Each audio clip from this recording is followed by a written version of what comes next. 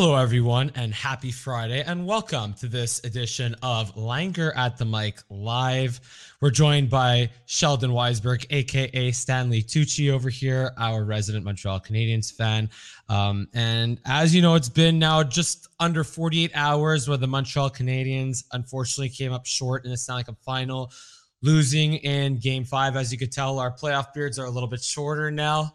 I'm wanting to go for a haircut this afternoon, but yeah, honestly, I don't know about you, Sheldon, but I have turned the page into off-season mode. But before that, how are you today, sir? I'm feeling better than I did yesterday. Those first 24 hours after Tampa winning was just kind of numb, but also sad as well. And a ton of reflection time on the Canadiens made the Stanley Cup Final. What a ride. You know, even in a loss, it's still huge.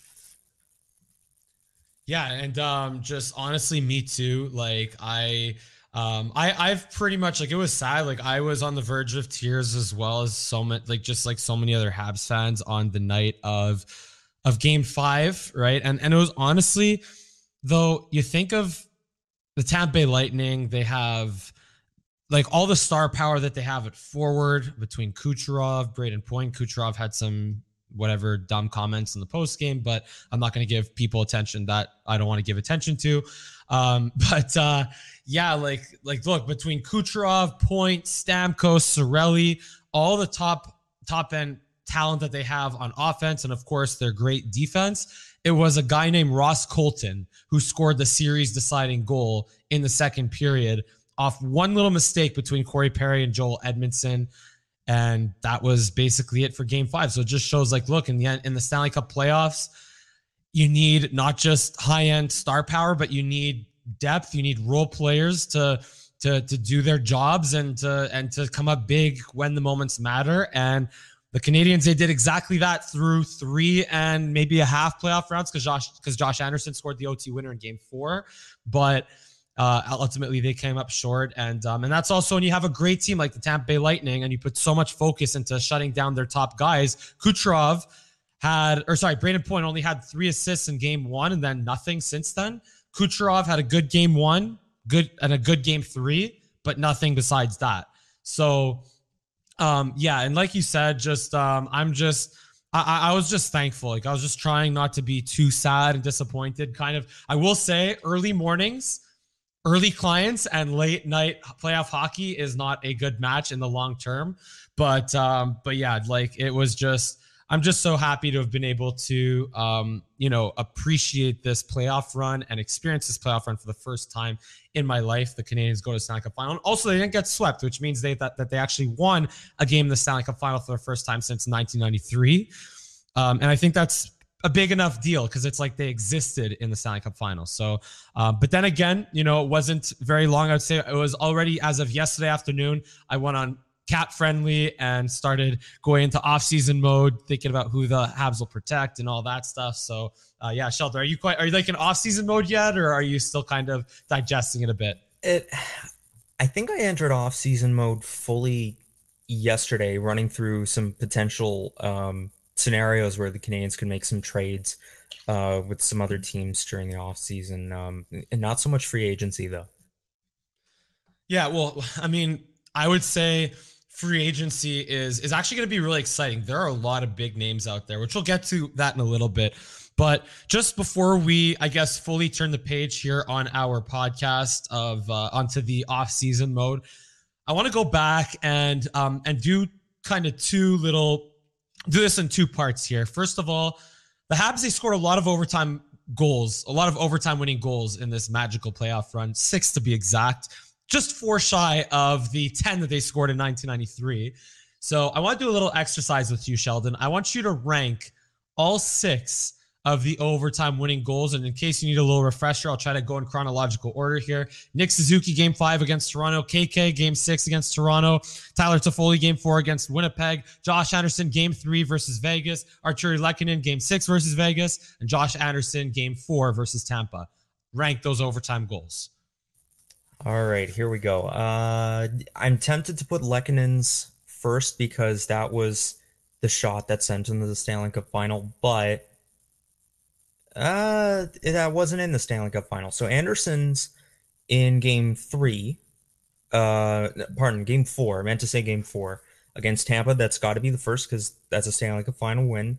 We got to see Canadians win a Stanley Cup Final game on home ice. That's huge.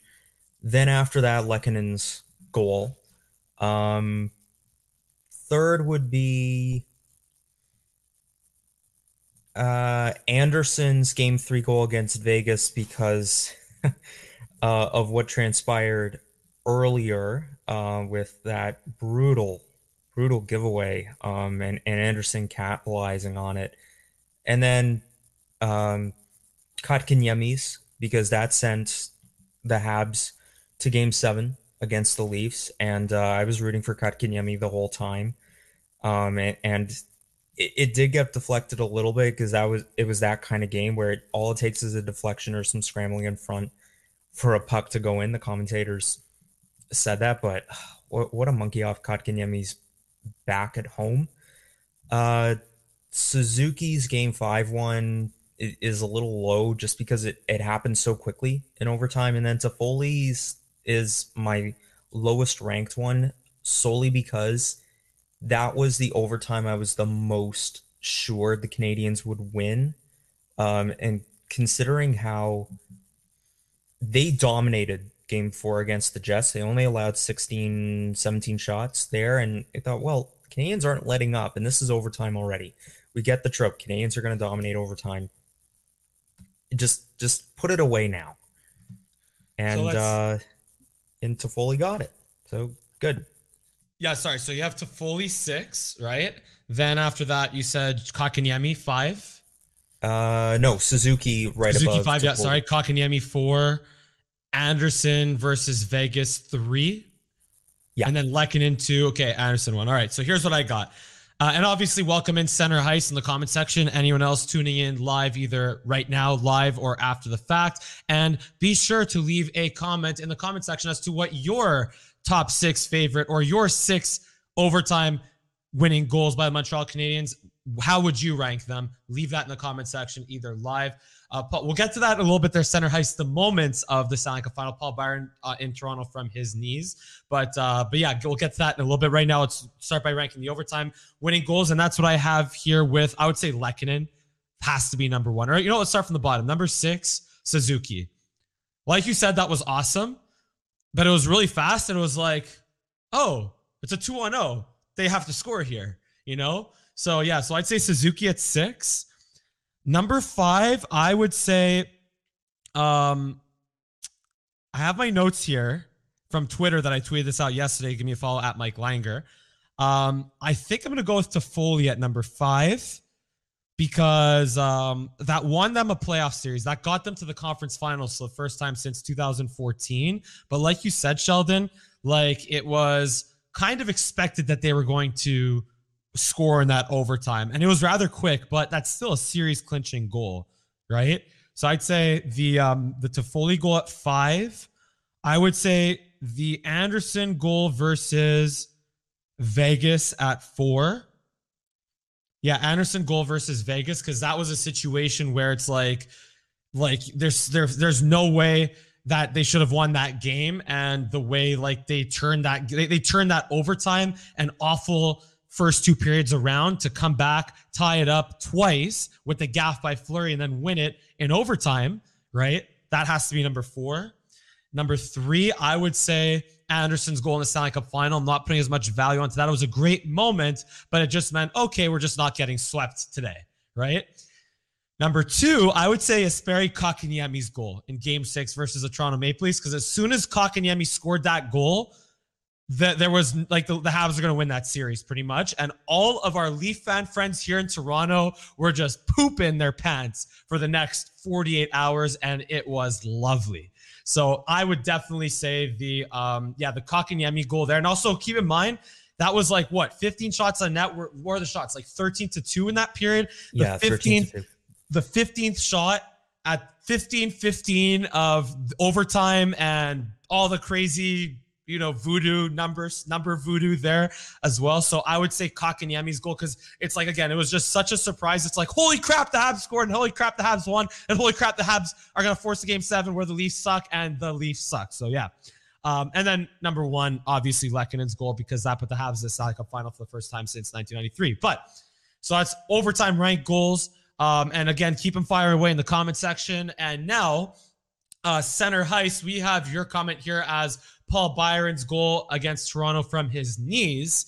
But what are your other 3 now, let's say non-overtime moments, your top 3 favorite non-overtime moments of this playoff run? What would you say? Ooh, okay. Definitely Anderson's tying goal. And wait, sorry, just to be clear, it could be a tying goal, it could be a save, it could be a blocked shot, it could be something off the ice, it could be anything. Okay. Definitely Anderson's tying goal in Game 3 against Vegas. That was an opportunity that you have to cash on if it happens for your team, and that planted a seed in the minds of the Vegas Golden Knights that okay, we're dealing with a much tougher opponent here that will make you pay. It's an opportunistic opponent to a greater degree than expected, especially how they played so hard. Third moment, it's a series of moments. Whenever Carey Price made a huge save, basically, he made a ton where he just slides across and gets it with the blocker. Actually, no, I take that back. And these are in no particular order. His first period save in Game 6 on Foligno. That is something a lot of people don't really seem to recall a lot, because there were many more talked about moments. But if Foligno does get that goal in the first period, then the Canadiens face an uphill battle in one more challenge in an uphill battle in Game 6, which they should not have. And that was a huge technical save by Price, where he had some trouble coming across earlier in the season. Nope, he's dialed in now. But the top moment has to be that unreal but technical save that Price made on Alex Tuck in Game 3. Where Price wasn't even sure that he made the save, I think, and he had that same reaction in Game 2 when he came across. I forget who he stopped on that play. I think it was Carrier, where the puck went off his pants and went up behind him, and he's looking around like, did I stop it? Oh, okay, I stopped it. Fine. But to do it in front of the crowd at the Bell Center is something else entirely. Yeah, so I kind of agree with, so I'm going to go really a little bit out of left field here, Sheldon, compared to your 3, all right? And it's only 3, so I'm making this really tough on ourselves here. I'm going to agree with Center Heist's, one of his over there. I like one of the Caulfield goal on Robin Leonard. That's one for sure. I know my 3 moments, but I'm going to see how I want to rank them. So that's one of them for sure. The Caulfield goal on Robin Leonard in Game 6. That's for sure up there. I also would say, just because that just showed how good Cole Caulfield can be, especially when he has confidence, and just like the way he just completely made a fool out of Braden McNabb and just completely roofed it on Fleury. And just because Cole Caulfield is awesome. So yeah, and he's all of our son. So yeah, at least it feels like that. But anyway, so that's definitely one. Number 2, Brendan Gallagher's goal in Game 7 against the Leafs. Because, if Kotkaniemi's goal didn't already mean the Habs were going to win Game 7 or win that series, that Gallagher goal, 5-hole on Jack Campbell, terrible goal on Jack Campbell, but a nice finish by Brendan Gallagher. So, that's one of them as well. And this is off the ice, but let's see if I can get this all right here. Niagara Falls, Phillips Square, and the CN Tower all lit up in bleu, blanc, and rouge to cheer on Canada's team. That's right, Leaf fans, to cheer on Canada's team in their Stanley Cup Final or their Stanley Cup playoff run this spring. So I would say, in terms of how I would rank them, number 3 is the Gallagher goal. Number 2 is probably the CN Tower, Niagara Falls, Phillips Square, and all that stuff. And obviously our Doug Ford in a Habs jersey. And number 1 is the Cole Caulfield goal on Robin Lehner for sure. That's how I'd go for those 3. Okay, sounds good. Yeah, and also, by the way, just RIP to Brendan Gallagher's insurance claims because his apartment got broken into. If you're tuning in by some chance and you're the one who broke into Brendan Gallagher's apartment, shame on you, and I hope your apartment gets broken into and that you live on the street. So, yeah, and get just, put behind bars and, just, I don't wish death on you, but I just wish, that's all. Like, just don't do that. Why? Like why? Like who? What kind of lowlife? Like what? Like why would you do that? Like why of all people would you why can't you break into, I don't know, like Francois Legault's apartment for not letting 10,500 people into the Bell Center? Like why can't you break it? I mean, there's probably more security in front of Francois Legault's house than there is in front of Gallagher's apartment, but still, like why? Why? Or break into Eric Gustafson. Okay, no, seriously. Don't break into anyone's apartment. I'm not advocating for anyone to break into anyone's apartments or condos or homes or anything. But yeah, just shame on the person who did that. But Sheldon, I do have a question for you though. So not only did Brendan Gallagher's apartment get broken into when he got home, it was a very rough 24 to 48 hours for Brendan Gallagher. So hopefully he will be able to go home to Edmonton to his family and Alberta and just train his butt off and get all into just his off-season program. Now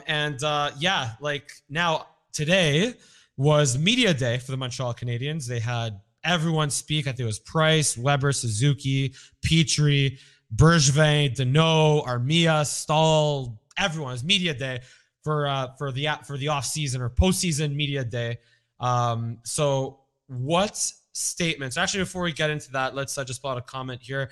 Center Heist, just want to pull out your comment here on the Galley goal should go on the Leafs as the all-time worst goal. I would say I would say the Toskala goal.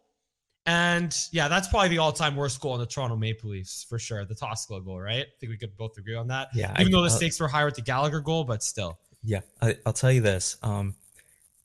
I had a discussion with a friend of mine a few years back and I brought it up and he said that his grandmother could have stopped that puck and his I think it was his 3-year-old son could have stopped that puck, and I pipe up Carey Price would have stopped that. He got mad at me. Oh man, yeah, just always fun. Like here's the thing though. I've gotten over dealing with Leaf fans. Because until they win a playoff series, they got nothing to chirp the Canadiens about. Even if the Canadiens don't make the playoffs, they still have nothing to chirp the Montreal Canadiens about. So it's just tell them it was 3-1 and that's it. Let them cry and drown in their tears and that's it. Who cares? There's no point in looking for trouble with Leaf fans. Another comment here from Center Heist, ripoff or Kucherov's apartment or Gary Bettman's. But again, I'm not advocating for you to rob from anyone's apartment. But anyway, and also Sarah Anderson chiming in. Welcome, Sarah, to the comment section. Toskala's goal was awful indeed. Sarah being a really nice Leaf fan here, of course. But yeah, sorry, just wanted to digress and re-digress and now move on to Habs Media Day. So, Sheldon, which quotes and statements stood out to you the most from Media Day today? I originally thought it would be, I figured Nick Suzuki would say something like this, that he wants to come back bigger, stronger. He's a second-year guy. But then I read through the link that you sent me for Twitter, and this one was the one that stood out the most. Josh Anderson saying that it was devastating to see Weber's and Price's faces in the locker room right after Game 5. You look up at these guys; they are the leaders.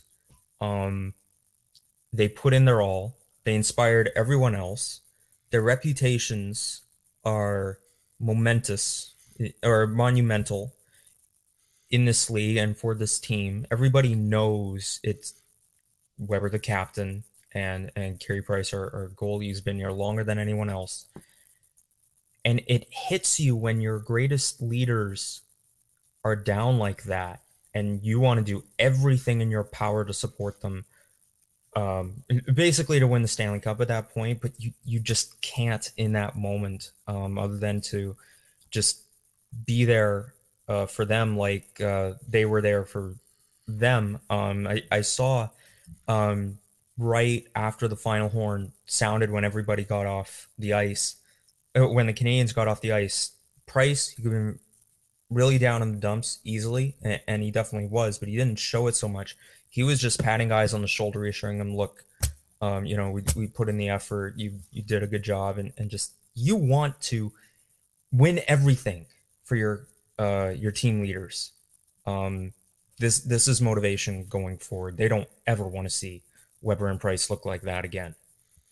Yeah, I love seeing Carey Price just pat everyone on the back behind the bench when he was pulled in the last minute there, and I think it was at the buzzer, right? That was just really, even as much pain as he was feeling. Also, Brendan Gallagher, going back to Brendan Gallagher, how he answered all those questions after the game, even though he was just fighting back tears and just completely choked up, and he just still the PR guy. It's not Paul Wilson. I forget who it was who does it in the Stanley Cup Final, but he was just kind of going on to the next question, and Brandon Gallagher is no, I'm gonna try my best I can to answer, and that was just Brendan Gallagher in a nutshell. But then going back to Carey Price and Shea Weber, when they were on the podium together, Price was just he was asked what was the difference in the series or what went wrong, and Price is I just wasn't good enough in games 1 and 2, and that's the difference right there. And Shea Weber was I disagree.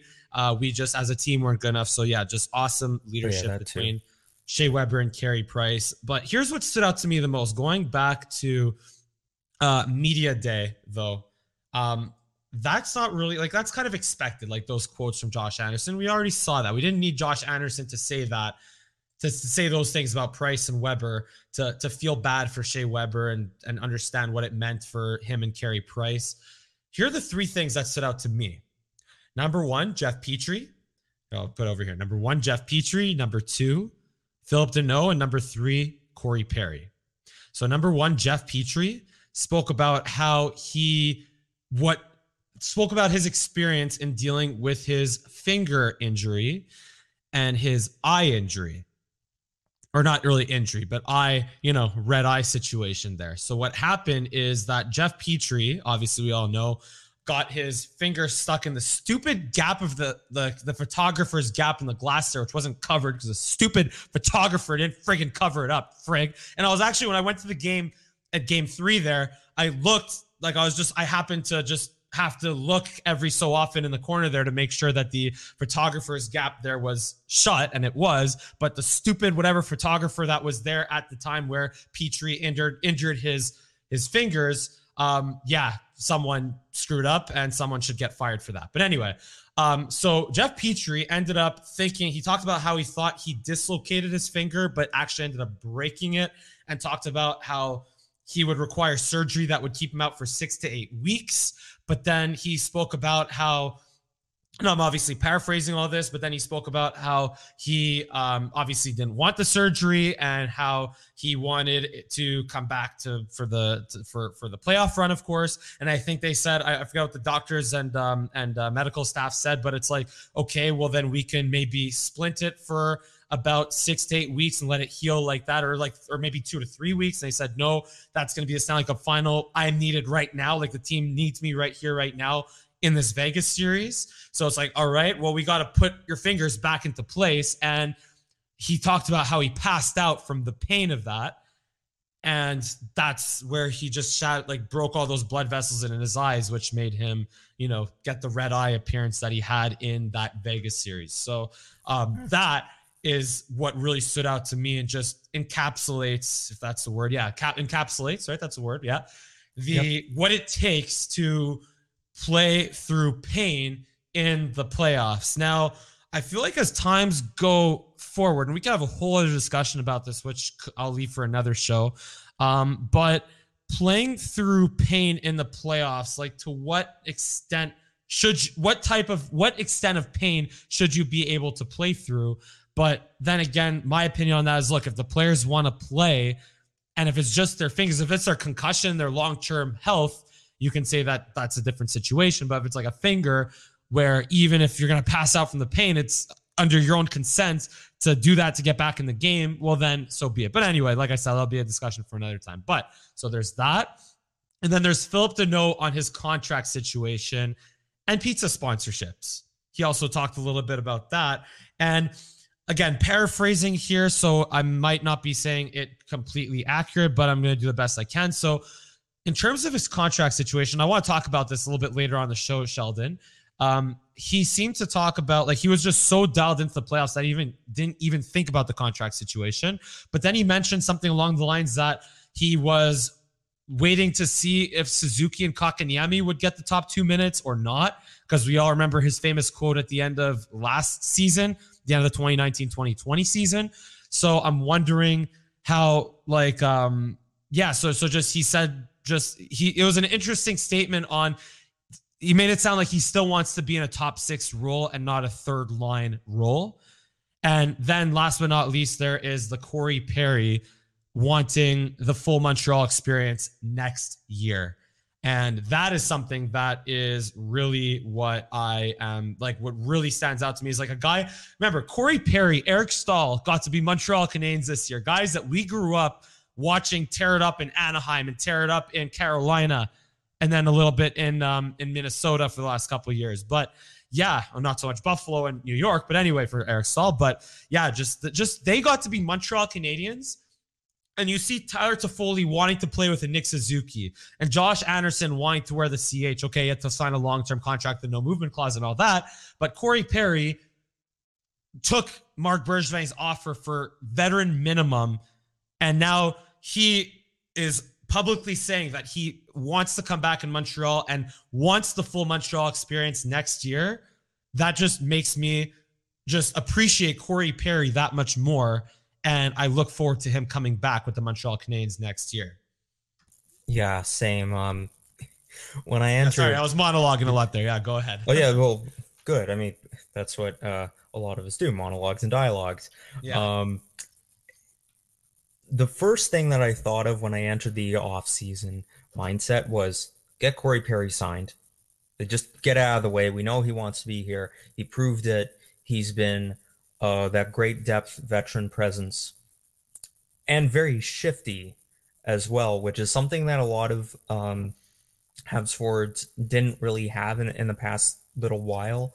Get it done right now before you could think about trades or some free agent signings or even the Philip Deneau contract situation, and they are going to start talking about it in a few days.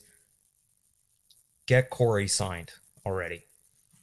I mean, the Leafs, they signed Wayne Simmons for some reason so quickly. And I mean, they re-signed Jason Spezza, of course. That was good on them. But they re-signed Wayne Simmons for some reason. So yeah, the Habs have to get Corey Perry under contract for, I'd say, at least another 2 years. Oh, and yeah. They could probably get a decent bargain for him. Maybe not like vet minimum per se, but maybe in the $2 million range. Even like I tweeted this before, like about a month ago. If they sign him to a max contract, I wouldn't be completely opposed to that. I honestly, for what Corey Perry brings, and just like between the leadership, but just like that raw passion of playing the game and all his like weird superstitions and quirks, and that he just plays the game the right way. He mixes skill, size. Okay, he's not a good skater, but he doesn't care. He's just he's just a smart enough hockey player to overcome that. So, yeah, like that's just, I would say Corey Perry, just get him under contract ASAP. And that actually brings me to a bit of a segue to my next question for you, Sheldon, moving on to the off season now. Let's just start with this a little bit more broad before we get more into the expansion draft. But what is your biggest question for the Montreal Canadiens this offseason? If you could think of just one question that you want to see solved this offseason. It's actually more offense. We didn't see it so much throughout this regular season, or the majority of this shortened regular season. And it did hurt the Canadiens, with them falling down the standings and then limping into the playoffs. Caulfield gave a bit of a boost to everyone. Good. But to rely on a rookie who's not a Connor McDavid or Austin Matthews type, can't only rely on that. So this upcoming regular season will hopefully get back to its full 82 regular season games, you need somebody who can contribute more on offense, and who's going to stick around for a while. Because, but I'll say it outright here: the writing's on the wall for Tatar. He's gone. Oh yeah, Tatar's gone for sure. Yep.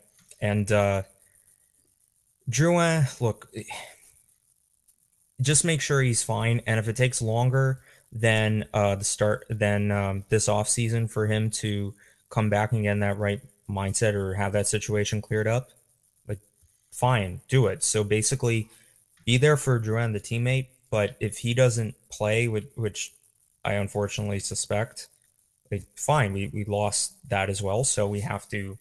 So the Canadiens should go after someone else and still make sure Drouin and whoever's affected by that situation is okay. Yeah, so obviously, look, first of all, we have to continue giving our best wishes to Jonathan Drouin as a person, and just respect his privacy and confidentiality of his personal leave of absence. Even when the Habs went all the way to Stanley Cup Final, Drouin still was in the, just not a part of it. Maybe he was more than we think, but at least not publicly known to be a part of it. So yeah, so honestly, just all I can hope for with Jonathan Drouin and really anyone on the Montreal Canadiens, even guys like Tatar, Armia. I mean, Armia might come back, but that's another story. In fact, I just forgot about him in terms of getting my protection list. But anyway, what's it called? But here's my biggest question. I'm going to get even a little bit more specific. Is what the heck are the Habs going to do at center in a good way? This has been a question for almost every offseason for the last seemingly 20 years, right? What are the Canadiens going to do at center? But in this time, it's a little bit more of an exciting conversation and a little bit more of an interesting conversation more than it ever really has been. Because to me, it's like you saw what Philip Deneau can do for you against top, opposing Matthews, Marners, Connors, Wheelers, what's it called? Maybe not Scheifele for one game, but Stone and Pacioretty, right? And even Point and Kucherov to some extent, right? So to me, it's like, do you want, and then also you have Jake Evans and Ryan Poehling. So in terms of before the end of the league year, under contract at center, but for the expansion draft, of course, as well, you're going to have Nick Suzuki, Jesperi Kotkaniemi, Philip Deneau, Jake Evans, Ryan Poehling, Eric Stahl as your centers under contract before the expansion draft. So I think Eric Stahl is pretty much not going to come back, unless he wants to take a veteran, like minimum fifth center type of role, which I don't know if he will, but maybe, who knows. But more importantly, though, do they want to keep Deneau and Kotkaniemi and Poehling and Suzuki? Because here's the thing. If they sign Deneau, I'll be completely honest. I don't trust them with Kotkaniemi's development. I don't trust him with Kotkaniemi's development. And I think Kotkaniemi should become more than a third-line center, deserves and should get the opportunity to become more than a third-line center. But I don't know if that's going to happen here in Montreal if Philip Deneau gets re-signed. And also, I don't think that if Philip Deneau, if they let him walk, will they be okay with going with Kotkaniemi, Suzuki, Evans, and Poehling as their four centermen? And that's where maybe do you bring back Eric Stahl as a fifth guy? So to me, again, in this center ice position, and to me, like, look, with Kotkaniemi, they still, here's the thing, with Philip Deneau, it's either he's in or he's out. Whereas Kotkaniemi, since he's an RFA, you could protect him, sign him, but then trade him. Whereas Deneau, since he's a UFA, I mean, it's very rare that we see signs and trades in the NHL. But with Deneau, it's like you either keep him or you let him. It's like you keep him and commit to him long term, or you let him go for nothing, like in the expansion draft, or pretty much probably in the expansion draft. Because I don't think if they don't protect Philip Deneau, then like not Vegas, Seattle's all but gonna claim him. Or someone's going to give him a long-term contract because they saw what he did in the Stanley Cup Final. So, but if they do, but here's the thing: if they protect Deneau, they have to re-sign him. So it's like that's the thing. It's like this entire mind. What are they going to do with who and where and what at center is just the very is very interesting to me and very intriguing what they will do this offseason. Senator Heiss believes that they should not take the chance losing any of the youngsters. And I tend to agree with that. But here's the thing, like it's a bit of a risk associated with that, because what if you let Dano walk? What if you don't pay Dano? You give Kotkaniemi his RFA 2 or 3 year bridge deal. Maybe even bring back Eric Staal's like a fifth line center / whatever. But then again, I wouldn't be surprised if Ducharme finds a way to play Staal over Kotkaniemi at some point. But whatever, that's a different discussion. Dominique Ducharme, don't get me wrong, great work leading the Habs to the Stanley Cup Final playoff run. But we also can't completely forget the regular season that they had. So anyway, all this to say is that if they do keep Kotkaniemi and Suzuki and Poehling and Staal, potentially and Evans, of course, and let Dano walk, well, that's a risk. That's a big risk because you lose that ability for Philip Dano to shut down the opposing team's top players. But maybe Kotkaniemi could become a really good second line center. So that's the interesting part of it. And where are they going to go from there? I don't know. Sheldon, you tell me honestly. What through your thought process from earlier in the season, right, is the news that came out today that Bouchard is no longer with the Canadiens. Yeah. I forgot to mention that. Yeah, he's going to coach the AHL, I think the affiliate of the Anaheim Ducks. Yes. The San Diego Gulls or something. Yeah. Exactly that. That's a big loss. Yeah. And tell me if I'm paraphrasing this right. You said that just keep Bouchard, and one of the best functions of keeping Bouchard would be Kotkaniemi is going to improve a lot more under Bouchard than you believe that he would under Ducharme. I for the first time, I'm concerned about Kotkaniemi's development. He does have that swagger, but I don't think he's just able to put it together right now. But why would they scratch him from the lineup with their season on the line? I understand they want to get Evans, Lehkonen, and Byron line, but that is just look. He's going to go into his 4th year now. You can say that they ruined his development maybe by rushing him in at 18 years old and not letting him play an extra year or two overseas, but at the same time, it's like, okay, now do you go like, to me, it's they have to choose 2 out of 3 between Dano, Kotkaniemi, and Poehling. They got to take 2 out of 3 of those guys and commit to that. Oh boy. I don't envy Bergevin's position here or any general manager's position here.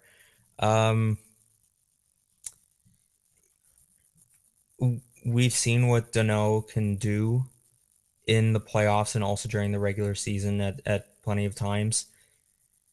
If possible, try to get him on a shorter term deal, I guess. I don't think that's happening, honestly. He's in his prime, in his late 20s. Like, this is his time to cash in. There's no way he's gonna, like, his agent and Philip Dano, like, they're not gonna screw around with this opportunity right now. That's why he played. That's why he didn't take Bergevin's offer of 6 years, 30 million or something, or whatever it was. So now is his time to cash in, and he's gonna do everything he can to do so. And yet, like I said in the Vegas series wrap up, that I would. Or no, it was the preview for the Stanley Cup Final. Either way, last time I was on, I did mention that if Carey Price would not be named playoff MVP if the Canadiens won the Cup, I'd give it to Philip Dano because of his superb defensive work that Carbonneau, Jarvis, and Gainey would be very, very proud of. If the Canadiens go with next season a core along center of Suzuki, Kotkaniemi, Poehling, and Evans, maybe Staal, they lose that defensive prowess, and you need those kinds of foot soldiers.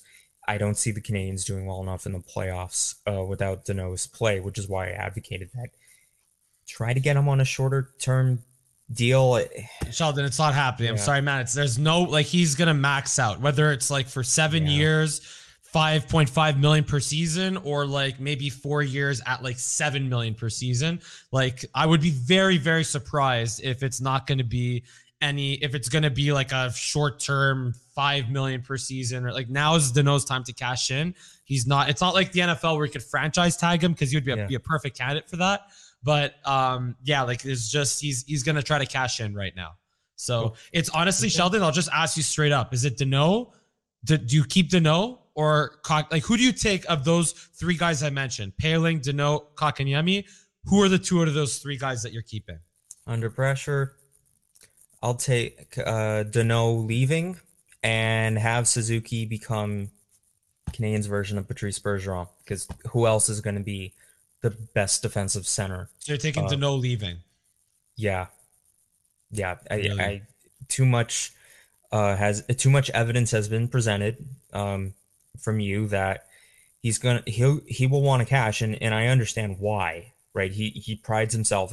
I don't think it's I'm so much bigger than the team, so much as he knows how good he is and how valuable he is to a team, and the Canadiens just are not quite in that position to keep him. If it was a couple of years ago, then maybe, but big changes are coming. For better, for worse, for sure. Here's the other point from Center Heist, though. Evans. What about Jake Evans' ability to play a defensive game? Oh, he can definitely do it. My biggest concern, though, is he's had multiple concussions, and that could affect how well he's going to play, and you can't mess around with concussions. Although Evans did come back pretty strong, not so much in game 1, but games 4 and 5, Evans was pretty effective. Oh yeah, and he was great at that. It's still the long term. It's the concussion issue, and that's why I also said Suzuki has got to. Well, he's going to shoulder a lot of that defensive responsibility as well. He can do it. He's shown great promise already in his 2 years. But he's going to play the role of Patrice Bergeron if there's any player comparison. If it can be shared among all the centers, good, but he's the number one center. So there you go. But here's the problem, though, with Suzuki. The regular season, as much as we like to make fun of Leaf fans and say the regular season doesn't matter, playoffs matter, blah, blah, blah, but I hate to say it, but the regular season is going to kind of matter next year when you're going to be back in the same division as Tampa, Boston, Ottawa, who's better, Toronto, right? Who am I missing? Montreal, Buffalo, Florida, I think. Buffalo, Detroit. Yeah, Florida, exactly. And Ottawa's going up. Ottawa's going to be better. So you're going to have to could very well just be playing to get in with a wild card spot, right? And then you have to deal with the teams like the Islanders, and maybe the Flyers will be better. Maybe the Pittsburgh Penguins will be better, right? Capitals, Carolina, right? Columbus. I mean, I don't know if Columbus will be as good. Never mind. But still, it's going to be, the regular season is going to matter. You're not going to be able to back your way into the playoffs like you did this year. And that's where the argument of the North Division being kind of weak is kind of valid. But then again, the North Division to me is more middle heavy, because compared to other divisions, because you don't have like a Detroit or like a Columbus, which I mentioned before as a good team, but I don't think so. But like a Detroit or a Buffalo or a San Jose, LA or Arizona. Like you don't have bottom feeding teams like that to make the division easier. So like that's where the regular season is going to matter. And going back to Nick Suzuki, he's still going to be 22 years old. And maybe when he's 25, 26 years old, he'll be able to be like that Bergeron type player. But next year, I don't know if he's going to be quite there yet. So that is why I would honestly, I hate to say it. This is like, I love Kotkaniemi. I love the way he's played in the playoffs. But again, I don't trust this coaching staff, their ability to develop Kotkaniemi. I don't trust them. So that is honestly why, not because I have anything against Kotkaniemi, but because I don't see them. Like I would honestly see what his trade value is and try to get something in return for him, because I just don't trust this coaching staff to develop him. That's it. Yeah. And let Ryan Paling in that third line role, or Jake Evans in that third or fourth line role, and keep Philip Deneau. Don't give him like a max contract, but I think that Philip Deneau, if you want to win now, like if you're going to be in win now mode and try to win as soon as just try to repeat what you did this year, I think Philip Deneau I know I sound maybe stupid saying this, but I'm just saying, again, with the way this coaching staff works, I would trust I think Philip Deneau, like you said, to your point, Sheldon, is a little bit more irreplaceable in his just ability to completely take out the opposing team's top line. That is more important than Kotkaniemi long term. And I know I might eat these words, but just I wish it could be the other way around. I wish Kotkaniemi could have had a better regular season. I wish that Ducharme and the coaching staff would have trusted him enough to get in the playoffs. But that's more, I guess, a knock on Ducharme than Kotkaniemi. But given that Bouchard is no longer in the system and that he's going to be on the West Coast, the way I see it is they got to keep Deneau and give Paling the opportunity and or trade Ryan Paling, either Kotkaniemi or like keep Deneau and trade one of Paling or Kotkaniemi. Like that's the way it's got to be. If Kotkaniemi is going to be traded, I can entertain a thought when we get into more off-season moves because it's going to be a wild one. I don't want to get too much into trades right now, but okay. And here's the other thing though.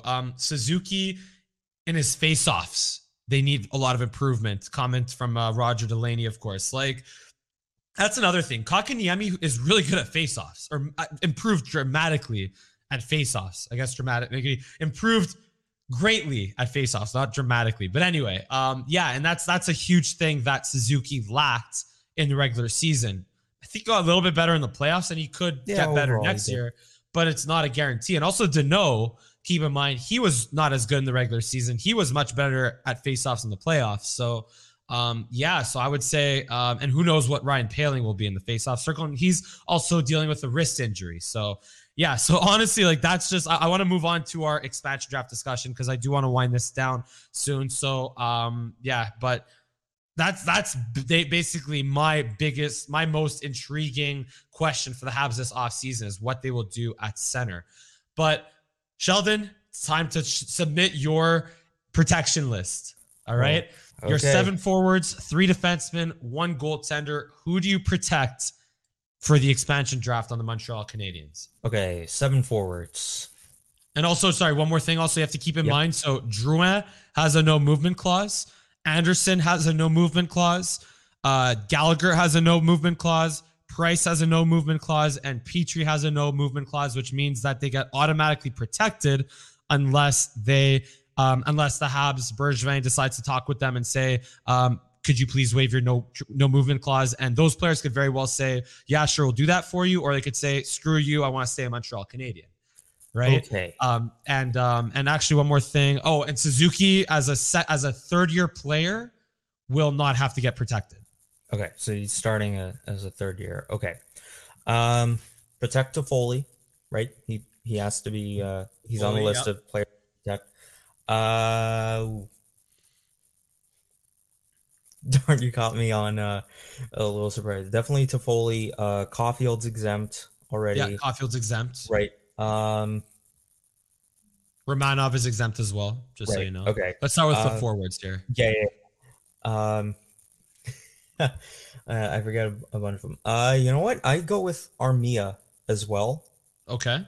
Because he's a bottom 6 guy. I definitely want back. Corey Perry, right? Yep. He has to be protected. Darn. Who else? I already said Toffoli. And Gallagher's protected. Anderson. So far you have already by default Anderson, Gallagher, and you added Toffoli, you added Perry. Yeah, and I added Armia. So it's 5, so you have 2 more to protect. Evans. Okay. Because he's young. Okay, we need 1 more guy. Yep. Right? You're missing a big one potentially. My brain's stuttering. My brain's trying to get through the mud on this one. Not Armia. Maybe Lehkonen? Dude, Deneau or Kotkaniemi? Oh, right. Okay. That's what it comes down to. Kotkaniemi. You see what I mean? You see what I mean? Like, what the heck are the Habs going to do at center this offseason? Yeah. Okay. Kotkaniemi just purely from the youth, or maybe a trade comes up later and you just don't want Seattle to get him right now. So for defensemen, definitely keep Edmondson. for We'll sure. get to defense actually in a little Okay. bit because I just want to kind of show. Okay. I'll explain mine. So Okay. mine Yeah. is the same as yours, except I'm not protecting Armia. I Okay. have Josh Anderson, Gallagher by default, but then Deneau, Kotkaniemi to potentially get him traded if that's the way they want to go. So yeah, Anderson, Gallagher, Kotkaniemi.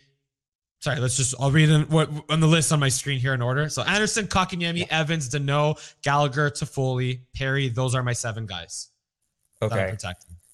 It would have helped if I wrote this down beforehand. That's okay. That's why I have it in front of me. So that's why I'm. But yeah, so basically, I'm letting Armia walk. I'm letting Lehkonen walk, unfortunately, or exposed to potentially getting claimed in the expansion draft. Armia is a UFA and Lehkonen is an RFA. So there's more. If they don't get claimed, then there's more of a chance that Lehkonen could stay as a Canadian. But just I would say if I have to choose 7, those are my 7 that I'm going with. What about Byron? I forgot about him. Contract. Bad contract. Let him. Okay. Wait, does he have a no movement clause also? If he has a no movement clause, that's a fart and a half. Okay, good. No, he doesn't. Yeah. Okay. Yeah. So Byron could get exposed. I love what he did for the Habs in his playoff run, but yeah, just it's a business. The good old cliche. It's a business. Yeah. Byron has to walk. All right. Or get exposed. So defense. Yeah, fine. Defense. Definitely Edmondson. Got to keep him. Yeah. And we're including others that have that are ineligible to be moved or have no movement clauses. So Weber's on there, Petrie's on there. So sorry, yeah, Petrie and it's actually just Petrie who has a no movement clause on defense. Okay, then it's Weber that has a no trade. And actually, also, you know what? Sherratt also has a no trade clause. Okay. Or actually, wait a sec. It's I think a no trade clause can be claimed, but a no movement clause cannot get claimed or has to be protected. Okay. So that means just Petrie by default. Okay, so Petrie, definitely keep Edmondson. I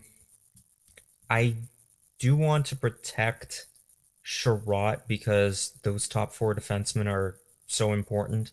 The issues, though, with the defense core is you need a more stable guy on the bottom pairing. You know what?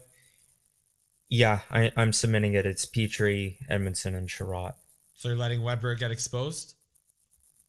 Oops. Okay, confusion. Yeah, it's Edmondson and Petrie and Weber.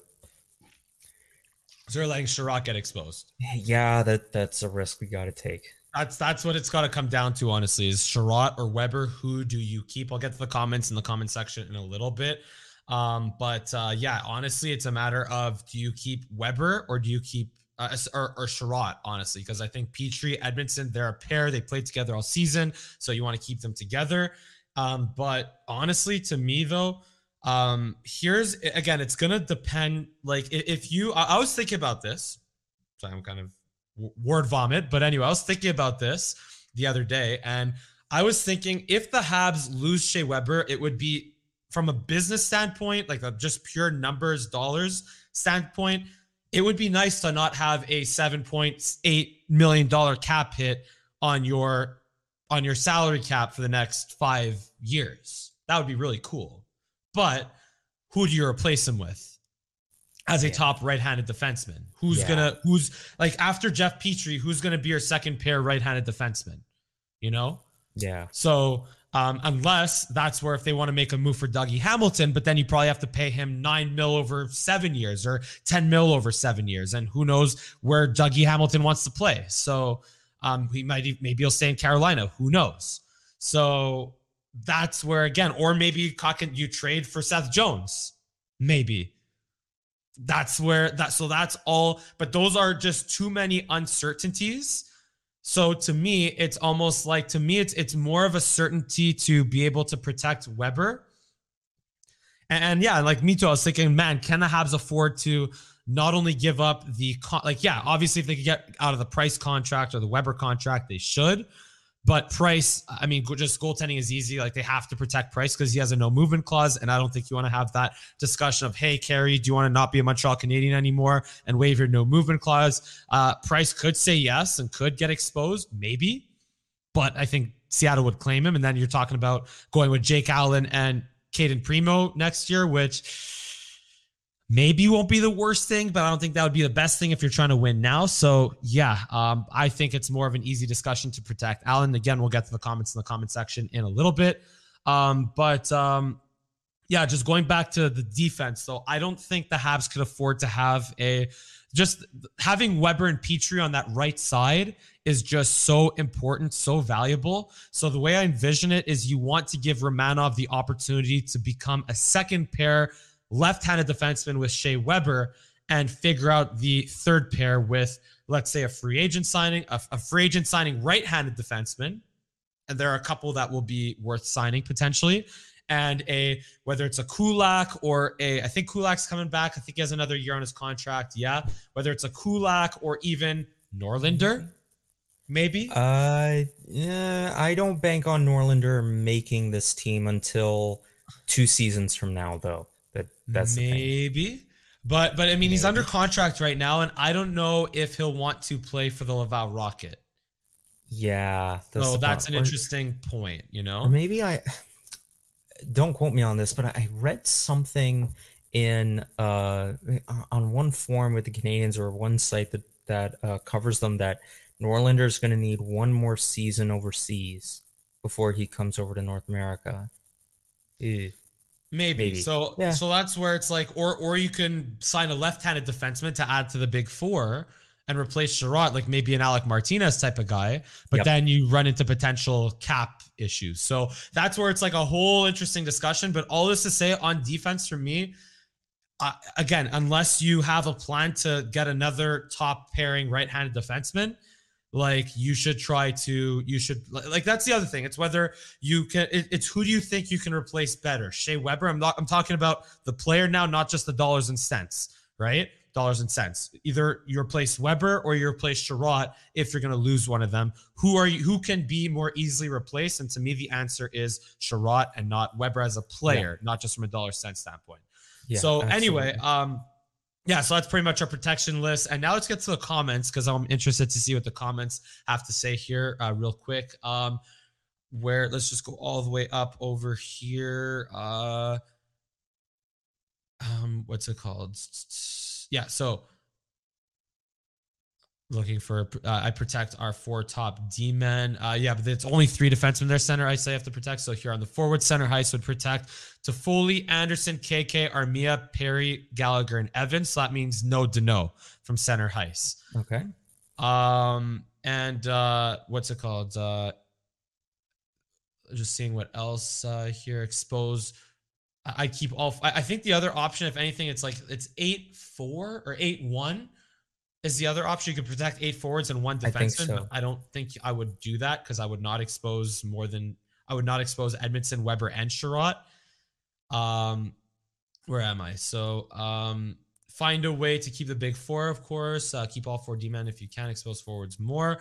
The word is in that Holtby is the goalie that they want than younger guys, I think, for Seattle. And he's just basically has to go from Vancouver to Seattle, so that'd be easy. But there's still a second goalie that I think could claim from the expansion draft. So, all this to say is the bigger question to me is what the heck are they going to do at forward over defense? So, last question for you, Sheldon, as we wind down here.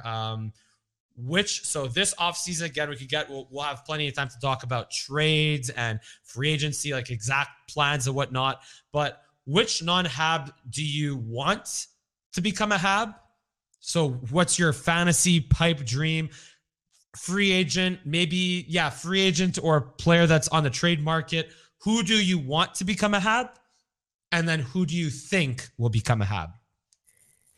If Kotkaniemi has to be traded this offseason, and I actually do not want him to be traded,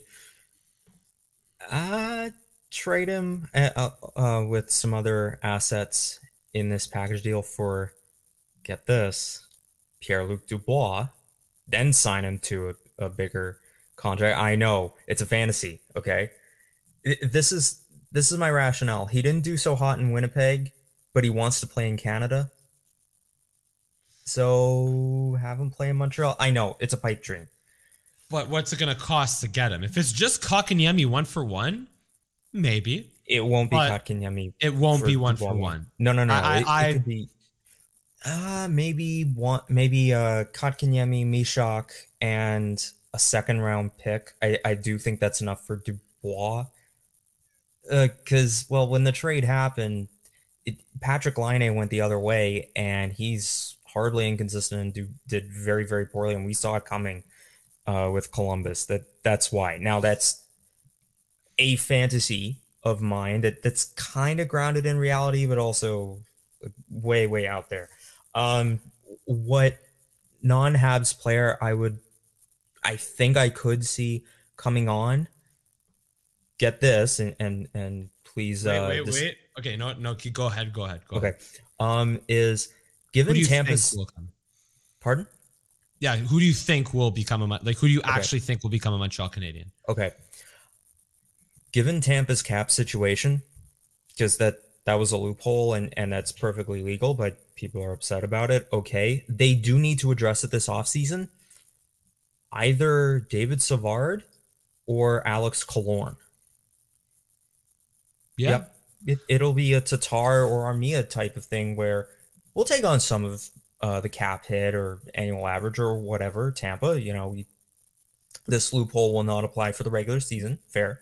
But you need to give up some assets in return because you're going to have cap issues and they'll work something out. And Savard could play second, maybe third pairing, I guess. Killorn is a decent middle six option. Hard-nosed power forward, a little bit of skill.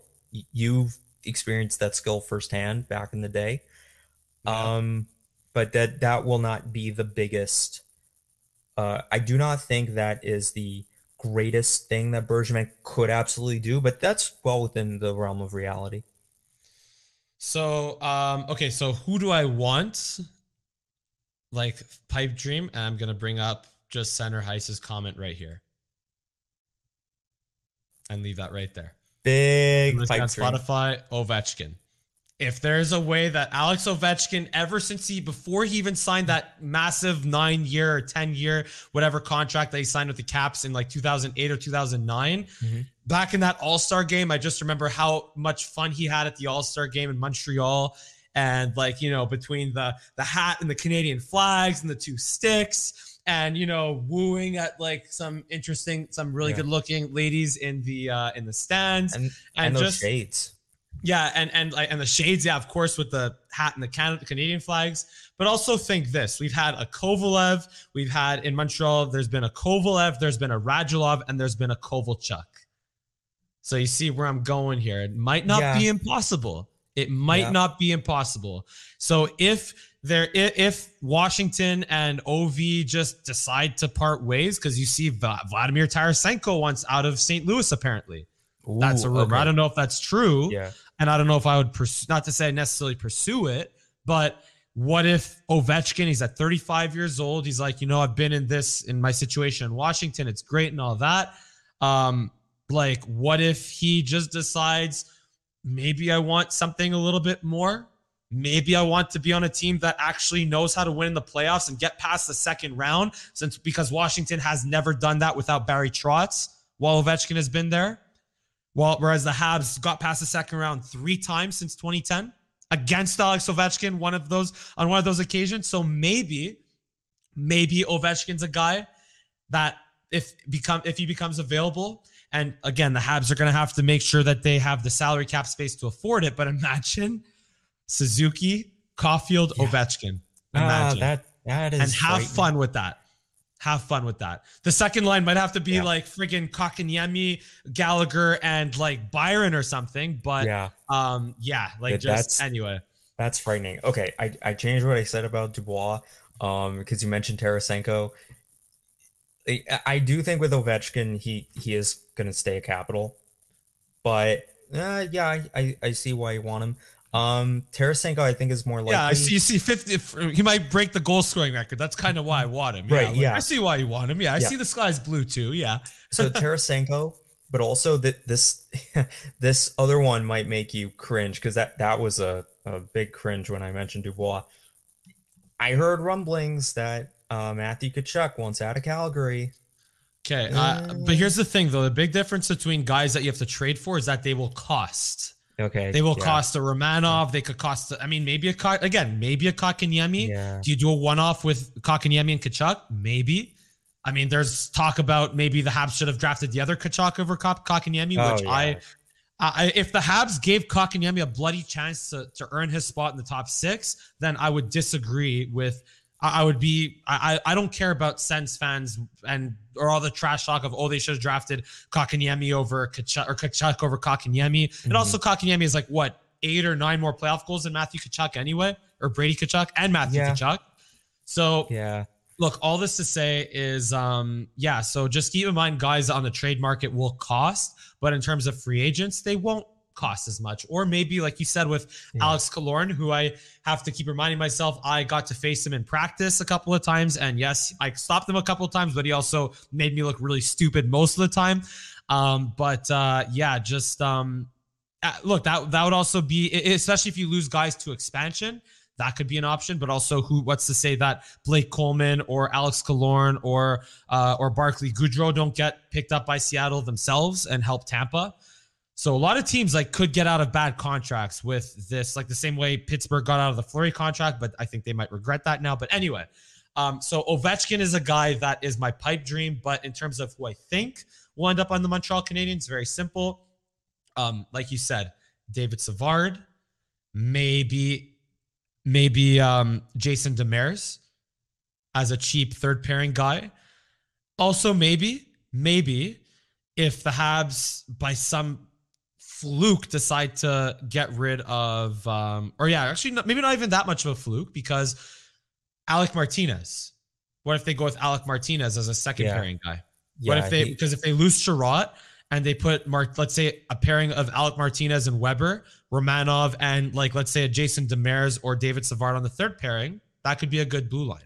Oh yeah. I was also thinking Martinez, but I don't know Vegas's cap situation. That's why I said, oh yeah, Killorn or Savard, because so much had been made about Tampa's cap thing, the 18 million. And look, that discussion of whether, oh, that's ethical or not. Nope, not for the show. But that does have to be addressed heading into the offseason for this upcoming season. It doesn't apply for the regular season. So there you go. Yeah, so that's all we pretty much have here. There is actually one more comment here I want to bring out. Just going back to the Kotkaniemi thing again. Center Heist, thank you for your engagement. Everyone else in the comment section, Sarah A, Randy N, and Roger Delaney, and everyone else in the comment section. Thank you so much for your participation. But what's it called? Talk about this for a sec though. Like with Kotkaniemi though, like that. Here's the thing. The point I want to make about Kotkaniemi is, remember Alex Galchenyuk? You can't help but make comparisons between Kotkaniemi and Galchenyuk. I think Kotkaniemi is a much better hockey player without the puck than Galchenyuk, but Galchenyuk has more raw skill than Kotkaniemi. Yeah, I would say. Yeah. So, and I think that smarts without the puck takes you a bit longer in the NHL than raw skill without smarts without the puck, especially from a center ice position. But what's it called? So here's the thing though, with Kotkaniemi, it's like, if you're going to ruin him, trade him before you ruin him. You know what I'm saying? And I hate to talk about that. I hate to say that, but if they're going to keep favoring, if they sign Danault and keep favoring Danault, Suzuki, and Evans, and maybe even Paling or whatever veteran they decide to bring in at the deadline and for the regular season and all that, like if they're going to ruin Kotkaniemi, trade him before you ruin him. Yeah. Because if they keep Danault and Kotkaniemi, I don't trust them to not ruin Kotkaniemi. So anyway, and also another good point by Center Heist. By the way, Alex Killorn, he just broke his leg and has a metal rod in it right now, so that might not be a great idea. So if you're going to take on Alex Killorn, it would have to be, like I said, a salary dump, and you're almost like you're going to send almost like Tampa will have to send a first round pick or something with Killorn. Just let me look up his contract real quick right here. I think his contract 4.4. Yeah, he has a no trade clause for another 2 years or 1 year. 1 year. Okay. And he's at 4.45. Yeah, so it wouldn't be so bad contract wise, but his leg, I fully hope that it heals, because he could still play some very good hockey on the right team, and he'd only be a middle six option, not top line, and kind of be I guess maybe a physical presence slash mentor for Caulfield, but then we already have Anderson for that, and Toffoli's more Yeah. of a sniper. That'll help it. I don't envy Mark Bergevin this offseason. Yeah. So anyway, guys, but that's all we have here on this Langer at the Mic Montreal Canadiens postseason wrap-up show, talking about the great Stanley Cup Final run that was, even though it came up short. A little preview of the offseason as well, with the expansion draft set, I think, for July 20th, if I'm not mistaken. Something like that. It's coming up soon. Quick. Yeah. But yeah, just let me look that up because I want to get that right, because that's kind of important.